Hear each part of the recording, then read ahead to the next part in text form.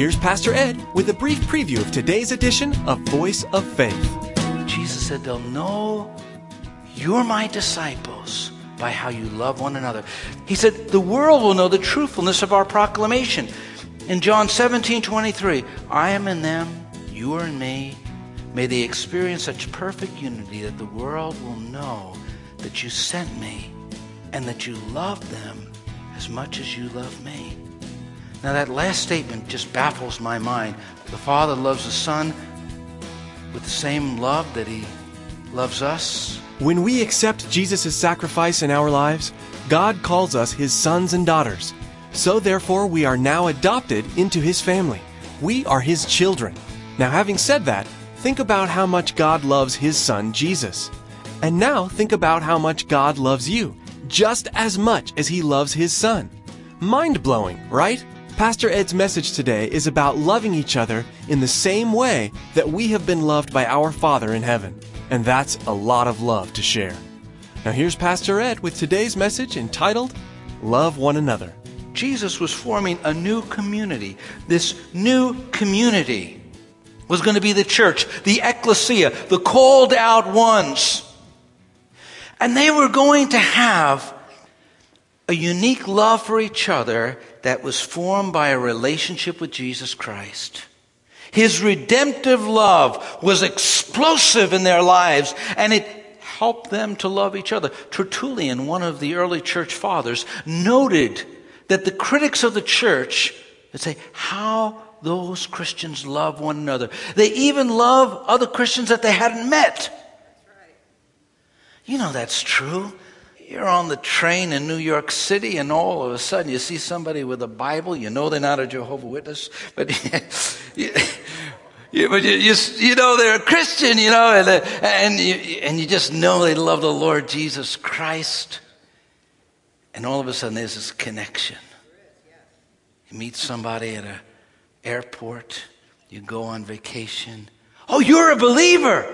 There's that connection. God put that. God created that. God developed that in our lives. But you know, it's not always easy to love those in the community of faith because you know them. Oh, yeah. It's so easy to love people we don't know. But those that are close by us, we see their flaws, we know their faults, we've observed their weaknesses. In fact, perhaps they've rubbed us the wrong way. A pastor tells a story of taking a team of people from his church in Ohio, and they went to Kentucky. And there in Kentucky, they were rebuilding some broken down poverty areas.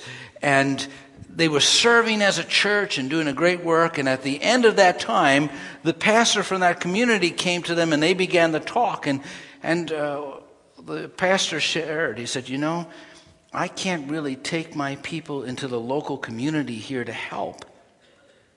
Because once they see friends and neighbors, they say, they don't deserve help. They got that into that situation themselves. That shouldn't, we shouldn't help them. They don't deserve it. He said, I have to take the people outside the area where they don't know people because they'll show more compassion. Isn't it true that sometimes people wear our patience thin? We know them. We'll go the second, the third, the fourth mile for somebody we don't know, but somebody we know. It reminds me of a little melody, the little ditty that says, to dwell above with saints we love, oh, that will be sure to be glory. But to dwell below with saints we know, well, that's another story. But once you start giving love, once you take the command of Jesus seriously, you may say, Lord, I don't feel like loving this person. I don't feel like doing the loving thing. But you know it's a command, and so you do it. Who said you have to feel like doing a command to do it? You just do it. And as you do it, you find that God fills your heart with love. As you do the right thing, the right feelings follow. Someone has said, love is like the 5 loaves and 2 fish. It doesn't start to multiply until you give it away. As you give it away, as you begin loving people in this congregation, in this community, and serving people, as you begin doing those things, you will find that love multiplies in your heart and multiplies in this community of faith. Jesus said, a new commandment. A new commandment. Oh, wait a minute. In the Old Testament, we're told to love God, right? We're told to love our neighbor. In fact, Leviticus 19:18 says, never seek revenge or bear a grudge against anyone, but love your neighbor as yourself. I am the Lord. Well, how is it new then? Well, I believe it's new in this way. Jesus gave us an example of what he meant by love. He took it to a whole nother level. He raised the standard up. His life modeled what love was going to be like. And so when he says a new commandment, well, he's going to show us what a new love is all about. He's raising it to a completely another level. I know that in verse 34, a new commandment I give you, love one another as I have loved you. So you must love one another. Notice the text, as I have loved you. He gave us this example. He said, follow me. Do what I've done. Notice, as I have loved you. How has God loved you? How many chances has he given you? How many times has he forgiven you? How many times has he put your sins behind? Put it in the past when you've gone to him in repentance and asked for forgiveness. In the book of Ephesians, Paul said a similar thing when he said in 5:2, live a life filled with love, following the example of Christ. Follow Christ's example. Live a life of love. Jesus' life was redemptive. He bought us back. He rescued us. He redeemed us. That was a life that he lived. It was a redemptive love. In John 15, verses 12 to 13, my command is this, love each other as I have loved you. Greater love has no one than this, that he lay down his life for his friends. That he lay down his life for his friends. Jesus laid down his life. And he's asking you to do the same for others. It's not all about you, it's all about him. It's not about gathering and getting and living for ourselves. It's about living for him. He said, love one another. How? Love each other redemptively. Be willing to lay down your lives.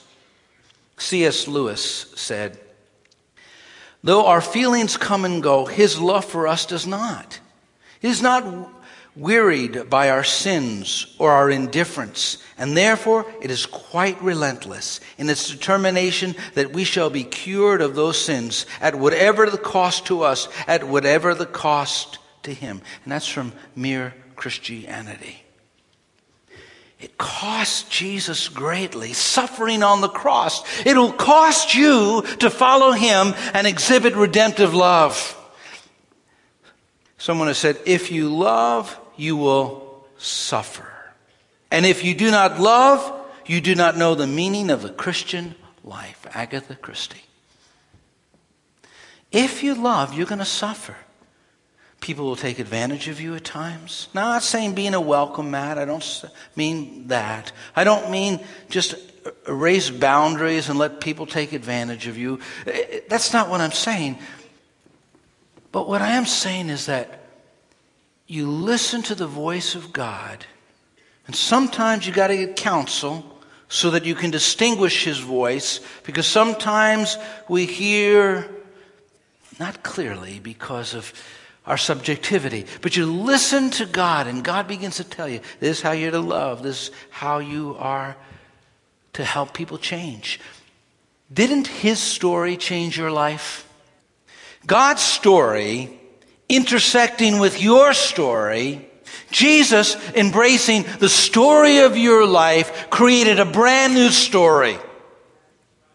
God asked you to walk into the story the life of other people and change it. To demonstrate redemptive love so that their lives will be changed.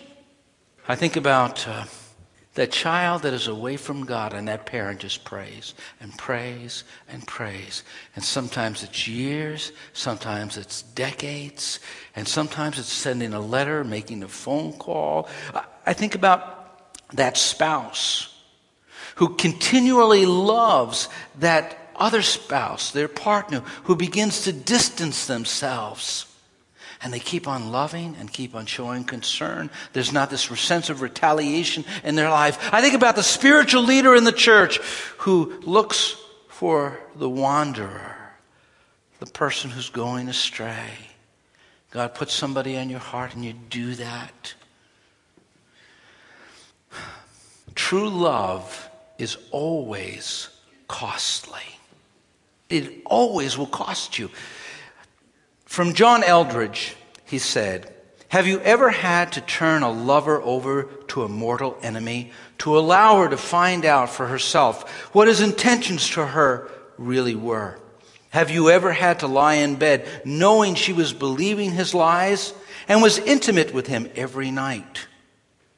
Have you ever sat helplessly by in a parking lot while your enemy and his friends took advantage of your lover, even when you sat nearby, unable to win her heart enough so that she would trust you to rescue her? Have you ever called this one you had loved for so long and asked her if she was ready to come back to you, only to have her say her heart was still captured by your enemy? Have you ever watched your lover's beauty slowly fade in the haze of alcohol, drugs, occult practices, and infant sacrifices until she's no longer recognizable in body or soul? For those of you who are biblically literate, think of the story of Hosea and Gomer at that point. An illustration of God's love for the backslider. And he goes on to say, have you ever loved one so much that you even sent your only son to talk with her about your love for her, knowing that he will be killed by her? That's what God did for you. That's what God did for me. And Jesus said, a new commandment I give you. As I have loved you, you love others. Jesus was leaving. And he knew his church had to go on. He knew that his church had to continue. It was the most important message of the world would ever hear, that Jesus died on the cross and suffered for man's sins. And he knew that unless they loved one another, they would fragment and disperse and break up. And so he said, this is a new commandment I give you. Love one another as I. Think about Jesus and you. Think about all his patience with you. As I have loved you. It was redeeming love. Not only redeeming love, but reconciling love. In 1 Peter 4:8, it says, most important of all, continue to show deep love for each other. For love covers a multitude of sins. There are some people that like to flaunt the faults of others. They lift them up to pull them down. It's a sport to them to pick critically at their flaws. I think of Noah and his sons. How the youngest son comes in and makes fun of his father as his father is naked because he was drunk. And the two older brethren walk backwards and they cover their father's body lest he be shamed. Love covers a multitude of sins. There are people who just love others so much that they don't maximize their weaknesses and flaws and faults, but they look to help them. These disciples were different from one another. They conflicted with each other. That's been in the beginning of the church, and it'll be to the end of the church, because we're all flawed with feet of clay. We're all in the process of becoming, and because of that, these flaws, we rub each other wrong. Jesus He knows how once people get to know each other, they get to grow distant because everybody disappoints you. Only one will never disappoint you, and that's God. Everybody, once you know people and you get to know them, boy, I see this floor and that floor and the other floor and the other. But Jesus said, as I have loved you, so love one another. It's a reconciling love. It brings people together. One of the characteristics of Pastor Greco that I admired so was his ability to bring hot-tempered Italians together. I was in an Italian church, I'm part Italian, so I could say that. So they'd be fighting, They'd go into his office and they'd be reconciled. They'd walk out of the office like they were best friends. And I remember saying to Pastor Greco, Pastor, would you lay hands on me, pray for me? I want that anointing. and he prayed over me, and I said, Lord, I'm going to take that anointing because I'm going to need it in church work. But it was a tragedy when Pastor Greco died. Others came in the church and they didn't have that same philosophy. And people who were friends for years scattered and fought and separated. Well, you've seen it. Church fights can be the ugliest and the most hurtful and the most heart-wrenching. And so that's why Jesus said, love one another. It's a reconciling love. Love is like a medicine. In fact, someone has said, love is the power to act each other into well-being. I love that. No pun intended. Love is the power to act each other into well-being. As you love people, they don't deserve your love, but you didn't deserve God's love. As you do that, you help people get healthy. In fact, Carl Menninger said, love cures people, both the ones who give it and the ones who receive it.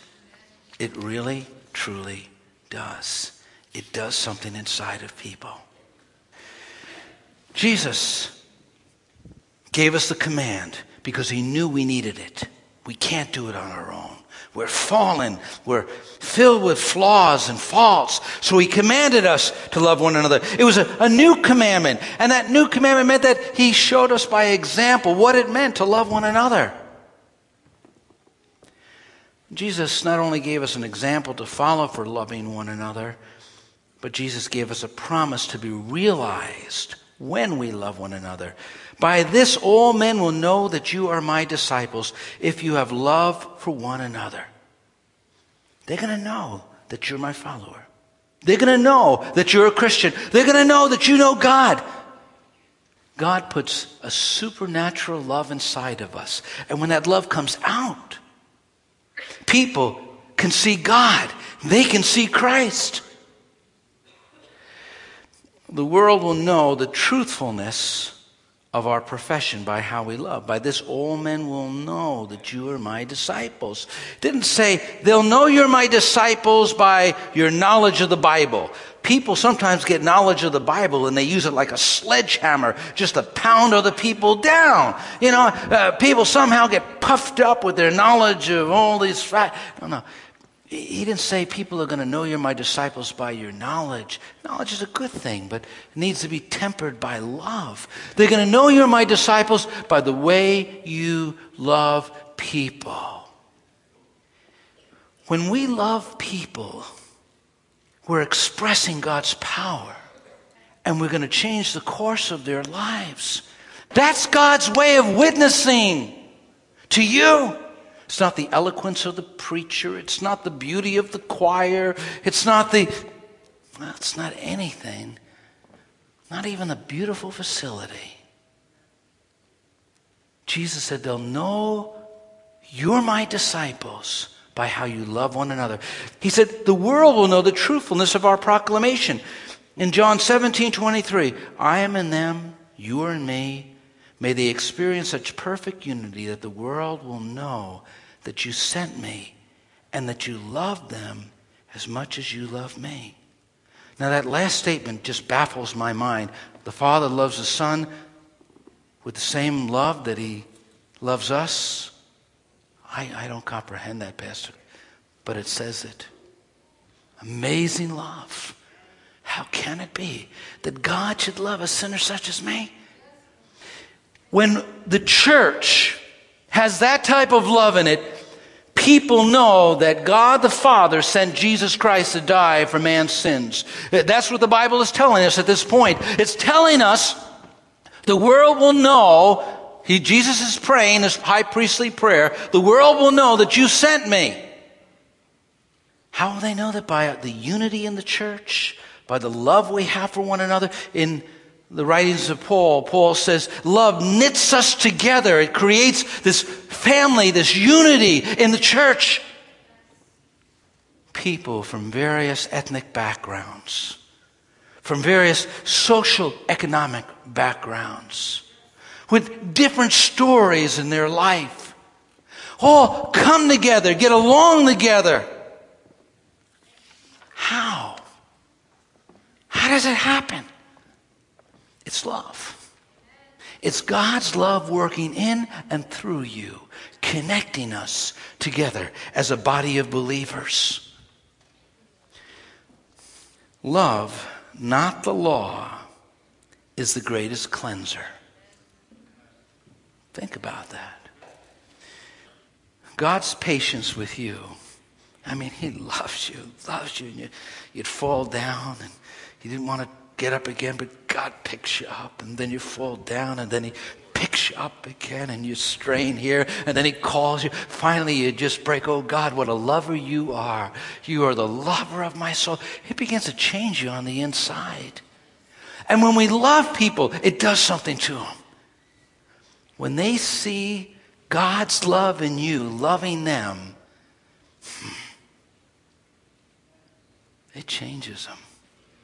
It changes them. It changes them. For me to live is Christ, Paul told us. And he wrote 1 Corinthians 13, the great love chapter, that came out of Christianity, that came out of a relationship with God. I don't think any husband can love his wife or wife love her husband the way we're meant to do it, or parents love their children, or children their parents, or people without God's help. Because all of us have been impacted by the fall. And so that's why Jesus gave us this great commandment, this 11th commandment. He said, I command you, not an option. This new community, the ecclesia, the called out ones, the church, love one another. As I have loved, a redeeming love, picking people up, paying the price. It'll cost you, reconciling people to one another. That's what this communion table is about. And then the world, they're going to know.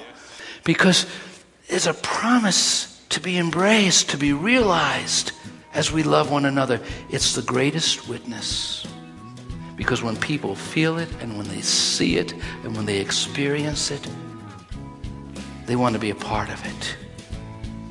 Like the old song said, what the world needs now is love. Love. God's love, really.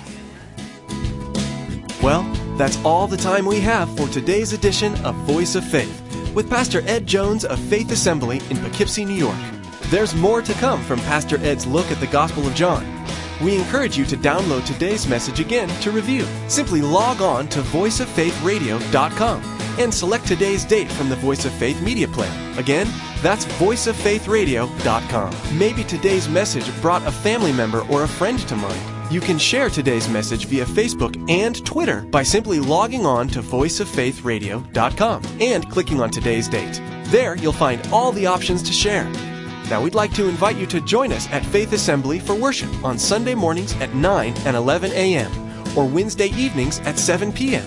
For driving directions and more information, log on to voiceoffaithradio.com and follow the link to Faith Assembly. Or feel free to give us a call at 845-462-5955. That's 845-462-5955. Well, that's all the time we have for today. You've been listening to Voice of Faith with Dr. Ed Jones. We invite you to join Pastor Ed as he continues teaching through the Gospel of John, right here on Voice of Faith.